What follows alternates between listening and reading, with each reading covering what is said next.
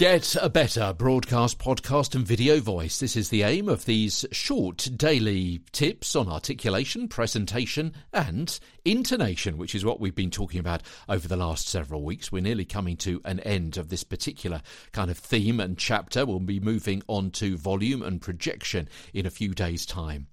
It's difficult to be aware of the exact intonation of your own presentation, partly because of how we hear ourselves inside ourselves, through our own sound passages and vibrations within our skull, and also when we speak back into our ears as well. And also it's because we know our intention of intonation, and therefore it's difficult to judge how exactly that message has been received.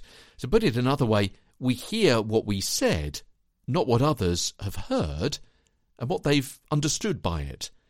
Those who speak in a monotonous style truly believe variety, intonation and emphasis is what they've got.